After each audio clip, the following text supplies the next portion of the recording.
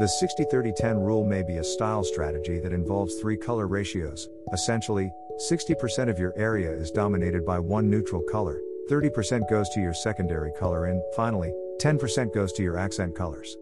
Here's the four most common things to use the 60-30-10 rule. 60% paint or wallpaper, 30% massive sofas and different large storage article of furniture and appliances, cupboards 10%, smaller furniture, facet tables, and other ornamental components.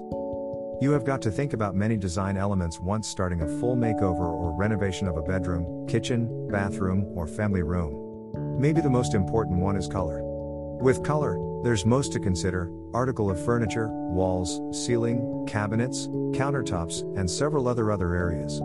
So, how does one select the color? This can heavily rely upon the scale of the furniture or decorations too. In most cases, use neutral colors because the foundation and bright colors sparingly. Unlike the colors of the outside, the color of a room will have an impact on how people feel inside. Blues, purples, blacks, and grays often make rooms feel colder, while yellows, reds, and oranges make the room feel warmer.